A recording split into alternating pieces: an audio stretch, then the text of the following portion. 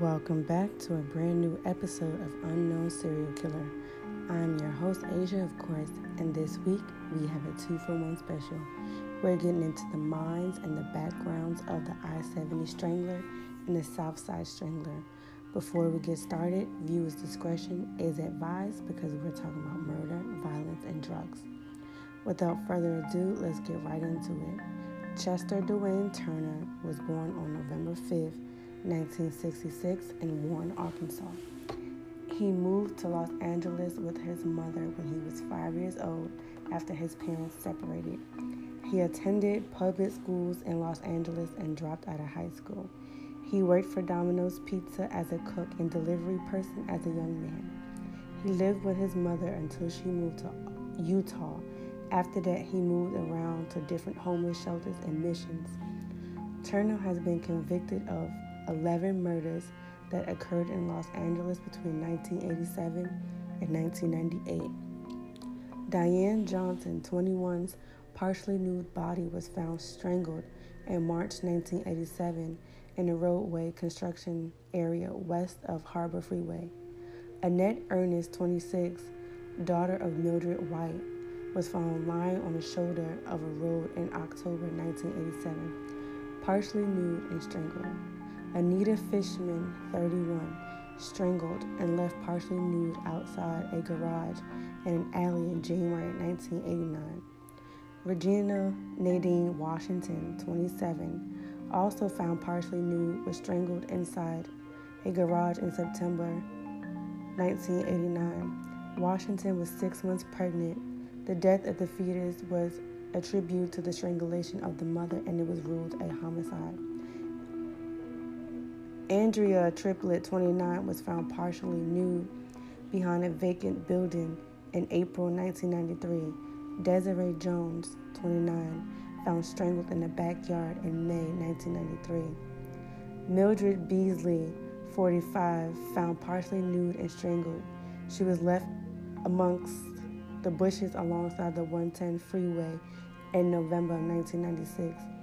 She was married and had a teenage son. The last 2 murders occurred outside of this corridor in Los Angeles County.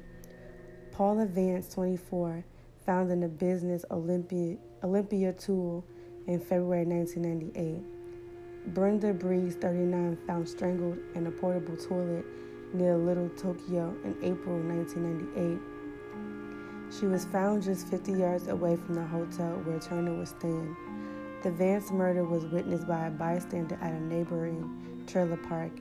In March 2002, Turner sexually assaulted a 47-year-old woman for approximately 2 hours and threatened to kill her if she told the police. He was convicted and sentenced to 8 years at a California state prison. On June 19, 2014, Turner was convicted of 4 additional murders. The 4 victims were identified as Cynthia Johnson, 30, Elandra Joyce Bunn, 33, Mary Edwards, 42, and Deborah Williams, 28. He received the death penalty for these murders on June 26, 2004. Whew, that was definitely a mouthful for this man. And let me say it up front that he was a African American man. And they really didn't specify if, he is still on death row or if he had gotten executed or anything yet. So now we're going to move on. The I-70 Strangler is the nickname of an unidentified American serial killer. The killer would choose young boys and adolescents as victims whom he met in popular gay bars and other similar establishments within a 4-block radius in Indianapolis. All the victims were later found naked or partially clothed near the I-70, often dumped in rivers, streams, and ditched in the rural countryside. Each has been strangled to death. Michael Peachtree, 15, was discovered naked in rural Hamilton County, Indiana, on June 16, 1980. Despite his young age, he was a male prostitute who spent most of his time around gay bars. He was reported missing on June 7th, but 3 days later was spotted riding around in a stranger's car. Cause of death was strangulation. Maurice Taylor, 23, topless corpse was found in July 1982 in the Weasley Creek in rural Hamilton County outside Atlanta. Due to his financial difficulties, he offered sexual services around the gay bars.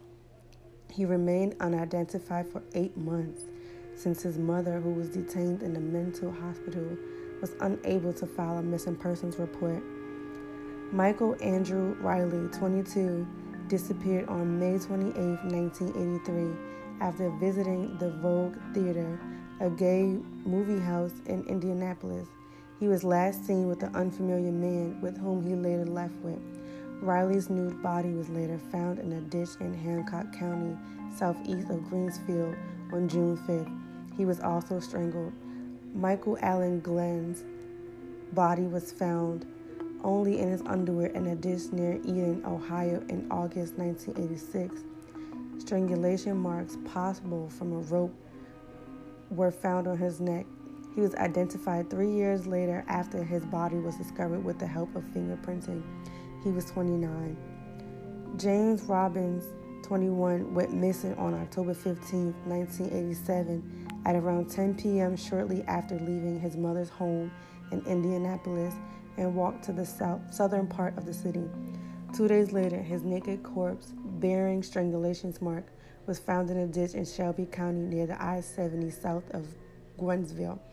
So in total, there were 12 victims, but these are just a few. A task force of 8 officers were created by Indianapolis police in 1982 to investigate the crime. Following the discovery of Riley's body in June 1983, 4 men were included in the list of potential victims.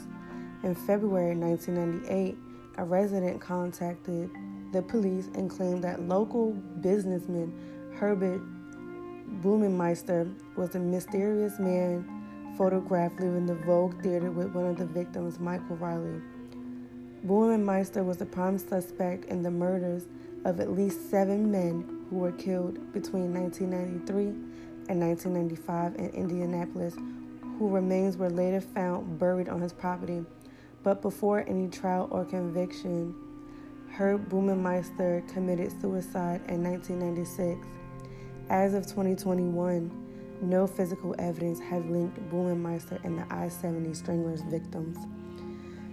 So they really didn't have any evidence against him because he killed himself before they could even really start their investigation. And that was just a lot of information to give you guys. I hope you guys really enjoyed these stories as much as I enjoyed telling them. Join me next week as we get into the mind of another unknown serial killer. And remember, be nice to people. You never know who they killed.